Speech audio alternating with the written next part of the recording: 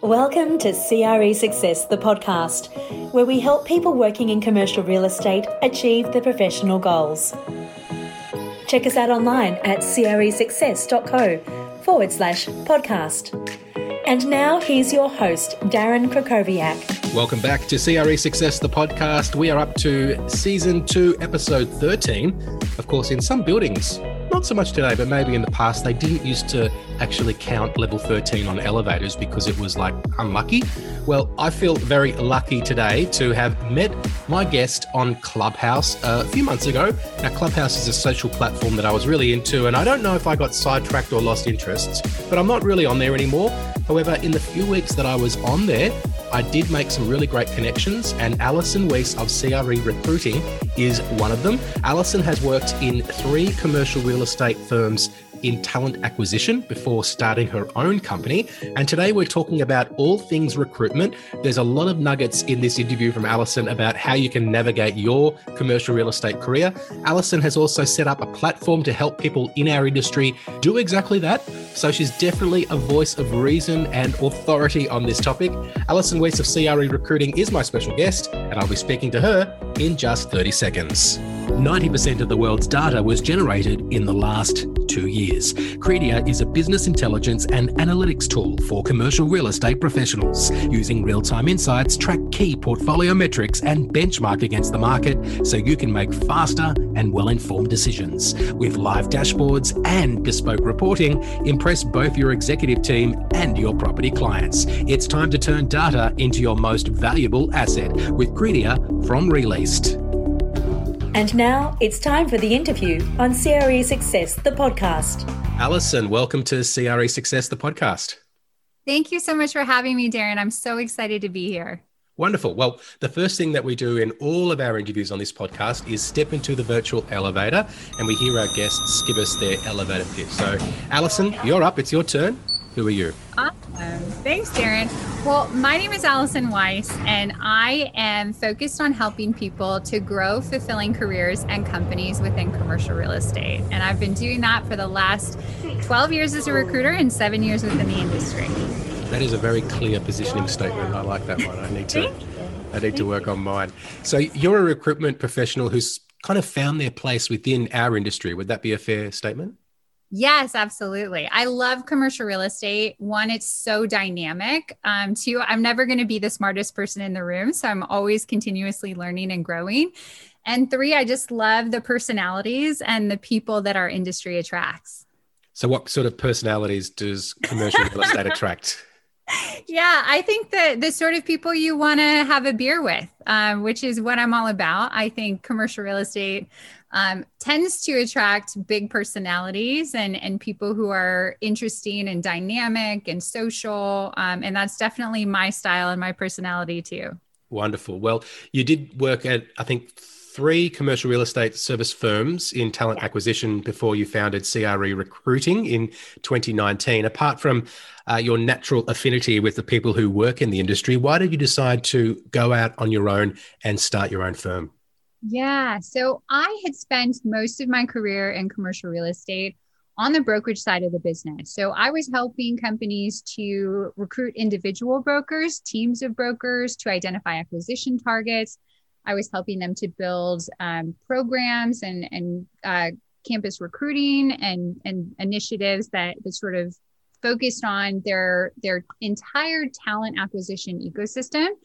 And it got to the point where I felt like I had done the same things over and over and over. And I was looking to learn a little bit more about our dynamic industry. There's so many different facets to commercial real estate. Brokerage is just one of many different verticals. And so I wanted to continue learning and growing outside of brokerage. And now I work with clients really across the entire spectrum, from investor, owner developers to, the capital market side of the business, debt and equity firms, family offices, prop tech and CRE tech companies, and really everything in between. So for me, it was more about growth. It was also about helping companies that were maybe mid-size or in high growth phases to compete and scale effectively and to win the talent wars, which, as you know, have been really, heating up the last several years in our industry. and help them to position themselves as premier employers and compete with some of the larger firms that I had come from. Got it. So what's been the hardest thing about starting your own business? I think one, I'm a bit of an impatient person. And so I think everything took twice as long to do and cost twice as much money as I expected. But I think that's maybe something you can identify with, Darren, being a business owner yourself. I just think there's a little bit of a learning curve. I think the toughest thing for me was really to start to say no. I've been presented with a lot of incredible potential clients and opportunities, but having to figure out, and prioritize, where can I have the biggest impact? What companies really align with my specific goals and values? That might be the hardest part for me because I'm definitely a compulsive yeser and joiner. I want to help as many people as possible. So maybe learning to say no or to prioritize has been a learning curve for me. Yeah, I think when opportunities present themselves, sometimes you can get, I can get excited. Okay, well, where's this going to lead? What's going to happen with this? And then, for lack of a better term, you're kind of dealing with time wasters sometimes, or things that aren't perhaps aligned with what it is that you're trying to do in the first place. Yeah, I think what you said is so crucial, time wasters. I think one of the things that's consistent from my background in brokerage is this idea of going after high probability business and working on the things that are most likely to close or most fruitful. That's a good sort of gut check for me when I'm, spending a lot of time and maybe not getting the results. Is this high probability business? Does this have a likelihood to close? And really making sure that I'm focusing where the revenue is going to sit is really something that I'm working on personally. High probability business. I like that term. I advise members of my platform to spend more time on revenue generating activities. But if they can spend more time on revenue generating activities with high probability business, then they're going to be really doing what matters, I think. Love that. So Alison, we live in a pretty fast changing world. How's recruiting changed in the past, let's say 4 or 5 years?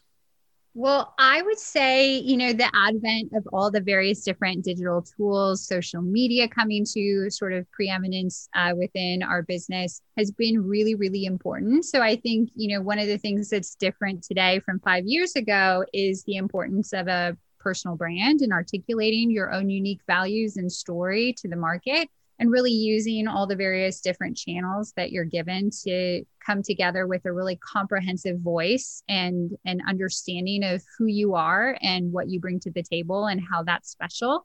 I think, the most successful candidates today are using those tools and platforms, but they're not just using it to sell themselves. I think, that's sort of the misconception about social media, LinkedIn, Clubhouse, any social media platform, is that this is a bullhorn for you to sell to people. I think a lot of people treat it that way. It's really an opportunity for you to engage and add value to the conversation and to bring your unique gifts and skills and share and give before you expect to receive. I think the people who are using it most effectively are out there, creating conversations, adding to conversations, and sharing expertise in a way that people begin to know, like, and trust them before they've had to, apply for a job or ask for a connection or what have you.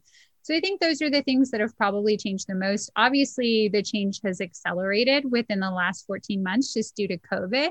And with that came some unique challenges. The Zoom fatigue, I think, is real that we're all feeling. And now, hopefully, as the US is sort of re-entering and returning to the office and conferences and things like that, I think we're starting to engage in the ways that we used to. But I don't think the technology that we're utilizing today and we've utilized over the last 14 months is ever going to go away. I think it's just going to continue to be adopted as an option while we return to maybe some of the more traditional ways of doing business. I'd love to know too, Darren, from you, how things might be different.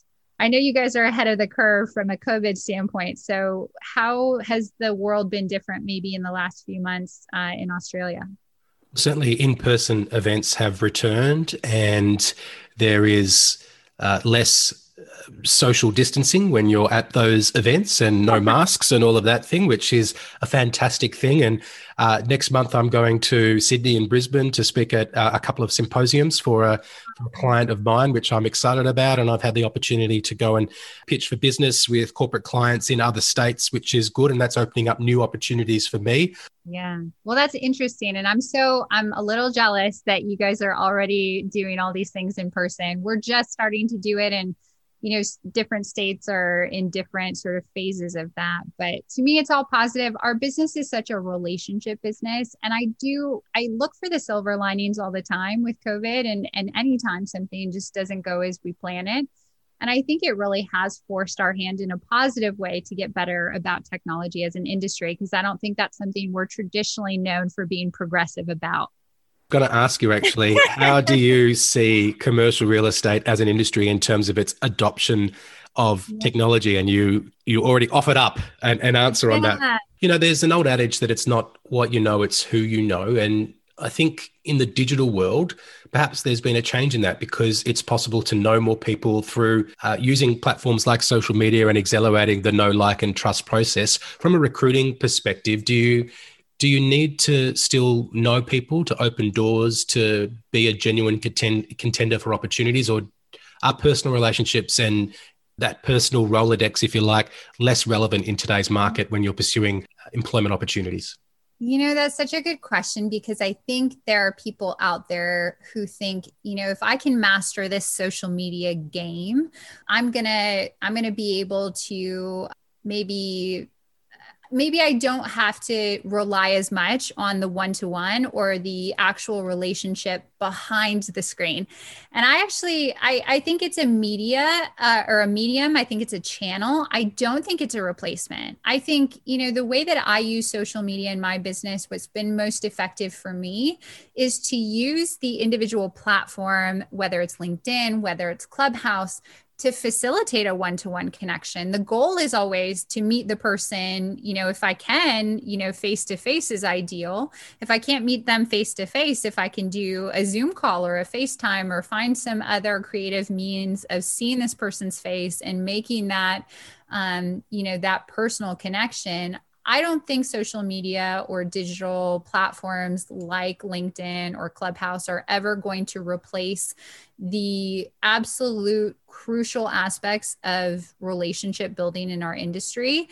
And I think, people throw out all these terms and buzzwords about it, like, the social networking or, the digital landscape or whatever. It's just an open door to a personal relationship, to a face-to-face contact, and we should treat it that way. It's a way for us to manage and maximize our interactions. It's not a replacement for those things, if that makes sense. Oh, it perfectly makes sense. I want to ask you now some questions about, from a recruiter's perspective, some of our listeners might want to hear. The first thing I want to ask you is, what's a common mistake that you see applicants make in a recruitment process? Such a good question. And I see so many mistakes. I'm going to choose one that I think is pretty universal. I think one of the greatest clues that you're given when applying for a job is the job description. And that job description, think about it as a checklist. A recruiter is going through your resume with this mental checklist in mind. And so you should take cues from the language that they use and from the way that they rank the different things that they're looking for, whether it's a skill set, an experience, a software program. And so as you are editing your resume, thinking about using some of the similar keywords, for instance, if their vernacular is multifamily versus apartments, even making those small tweaks just helps them to more quickly get to the yes. The yes is, I want to move this person to the next stage for review, or yes, I want to pick up the phone and call this person, or I want to email and schedule an interview with this person. You want to, as quickly as you possibly can, check enough of their boxes to get them to move you to the next step, because recruiters today are dealing with unprecedented levels of applications, they generally are spending just a few seconds reviewing that resume before making a determination. Are you into the next stage, or are you out of the process entirely? So using that job description as a checklist, if you have the skill and experience, but it doesn't live on your resume, I want to make it simple for the laziest, worst recruiter to make a yes on your resume. So that's sort of tongue in cheek. We just want to make it simple for them to say yes. And that means keywords. That means, having all the skills and things that are in alignment with what they're looking for, that are true about your background. So don't falsify things, but use that resume or that job description as a checklist when revising your resume. Let's move to the other side of the table now. As an interviewer, what's a question that you think is very important to ask? I think the most important thing as, a company, when you're thinking about hiring this person into the organization, is to think not only about skills, but think about, sort of the alignment, the values alignment. So knowing who you are as a company, what is your mission? What vision do you have for the future? What are the things that you really value in a person? And realizing as well, I think from a company standpoint, sometimes when we're building these job descriptions, what we're doing is we're creating these, mythical people that don't exist in reality. There are companies out there who are looking for someone right now who has 3 years of experience with Clubhouse. Well, we know that that person does not exist. So being willing to understand the need to haves, the nice to haves, and, really recognizing that the person in front of you is also capable of learning and asking questions accordingly, I think is the best thing to do, because it is a highly competitive market. I know because of the news, there are a lot of companies out there that feel like there are just these endless amounts and pools of candidates looking for jobs. And so, you're really in control. I do think the candidate is equally in control today. And so as much as you are, as much as you're actively selecting people, you're also trying to attract them. And so I think sometimes companies lose sight of that in the interviewing process. What's a common trait that you have observed amongst candidates that get job offers? Oh, wow.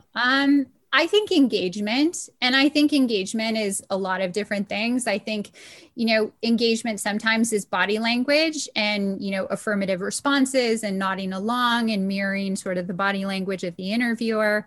I think engagement can also be preparation. I think, preparation breeds confidence, both, that internal confidence that you have. And that's the first step. Being confident in yourself is the first step in getting people to be confident about hiring you or making a decision to move you on to the next level. So I would say being really engaged in the process, your follow through after an interview, sending a really succinct but effective after interview thank you note, and really being prepared and knowing the people that you're going to be meeting with and having questions specifically tailored to their experience and their background. I think those are all incredible ways to really stand out and be effective in the interview process. Succinct but effective. What a good tip. Thank you. All right, last question on this sort of area. What's more important when selecting a candidate? Chemistry with the interviewer or capability to fulfill the duties of the role? Wow. Well, I'll tell you, I think it's always capability. I think chemistry is where people make a lot of decisions. A lot of decisions are made from a hiring perspective, unfortunately, on gut instinct. And as people, it's our inherent, biases and backgrounds that cause us to have better or worse chemistry with the people in front of us. Just building connection, you might have gone to the same school as someone and that's a great maybe connective point, and that makes for a good conversation, but it doesn't necessarily mean the person is the right fit for the job. So I always will say that someone's capabilities are the most important thing. I'm also a realist. I know that people connect with the people who are like them, but that's also part of the reason I think our industry has a problem with lack of diversity and equity and inclusion in all levels of organization. So questions related to capabilities and skills and can this person ultimately do the job? Those are the most important to me and should be the most important to our industry moving forward. And that's, that we could talk about for hours and hours. Yeah, I fully agree with your answer. I thought about when I wrote that question, I really thought about it beforehand, and I agree that capability is more important than chemistry. But yes, sometimes chemistry can trump capability in the eyes of the interviewer, because ultimately we're all humans that make personal decisions and human error, for example. Such a good point. And just to piggyback on what you said for a second, I do want to point out that interviewing is a skill. And the skills that it requires to be a good interviewer and the skills that are required to perform in a specific job are not usually the same. And so thinking about that and really evaluating, a person's capabilities for the actual role versus their capabilities as an interviewer, I think sometimes we need to be a little bit more open-minded. And to remember that interviews can be incredibly anxiety provoking for people. And so doing everything we can as interviewers to set candidates at ease so they can really shine and be their true selves and open up to us, I think is a next level interviewing skill as an employee of a company that we should be working on every single day. Oh, I totally agree with that. I had a member come to me and say, I need to resign from my job. And, he's quite nervous about it. And I said to him, look, don't feel too nervous, because from your boss's perspective, it's going to be not so much of a big deal as it is to you. And I think when you're interviewing somebody, it's a much bigger deal for them than it is for the interviewer. And just recognizing that as the interviewer and trying to put that person at ease is such a good piece of advice, because it is a big moment for anyone when you're going through the interview. So, really relevant insight there. Last year, you launched CRE at Work. Can you tell me a little bit about that? Sure, absolutely. So when COVID hit, our industry, anytime there's a recession or correction in the market, we tend to feel it maybe more acutely than maybe some other industries. And so hiring took a pause for a few months, and I thought about where I could be of service to people. And, with CRE recruiting, I love that business. I love, everything that goes into recruiting. But truly, I usually only hear from folks on the recruiting front when they either want to switch to a new company or a new opportunity, or when companies are looking to grow. And those are just a couple different times throughout maybe a person's life cycle or career cycle, however you want to describe it. And there's so many other times where I think that people really need help and coaching and advice and, information. So if you're in your job and you're understanding from conversations with friends and peers in the industry that your compensation is 30% below market, what do you do in that scenario? Or you're going in for a performance review. How do you prepare effectively to ensure that you have the best opportunity to advocate for an increase or for more responsibility or whatever the goal is? I think there's a lot of things that we experience as employees that I experienced in my career before launching my business that there wasn't really a roadmap for. These are things that we didn't take classes on in high school or college. And yes, you can find sort of disparate information on the internet, but I would rather hear from somebody within my industry who had been on the inside of some of these conversations and companies. And so that was the idea behind CRE at Work, was helping people to navigate the everyday turbulence that might happen in their career. And also, it's not just when people are having, a problem. It's also being more strategic and creating a real vision around who you are and what you want to create, not just from a professional standpoint, but what sort of life do you want to lead, and what, sort of opportunities and companies and roles really fit in and align with that. And so that was the thought behind it. First was like, how do I just help people through a really difficult time? And some of it was me doing webinars on things like mindset and job searching strategically in this new digital world. And some of it was, working with students, whether they were coming out of undergraduate or master's programs, who all of a sudden, had offers and internships rescinded. And how do I help those people to maximize the free time that they have now? And be really effective and position themselves, for when the recovery inevitably did happen, how to, leverage that time, how to network, how to, use their alumni connections and do everything that they possibly could to help the odds in their favor, if that makes sense. Oh, it does make sense. And I love how it was born through your sense of service when perhaps one part of your business was slowing down a little bit, but now you've created something which allows you to be of service and grow your business well into the future. So really, really like that. And you're offering it as a membership, or how do people leverage the platform? Great question. So we are working on a couple different ways to work together. I've worked with folks in sort of a one-to-one career coaching capacity, and I'm doing some more of that.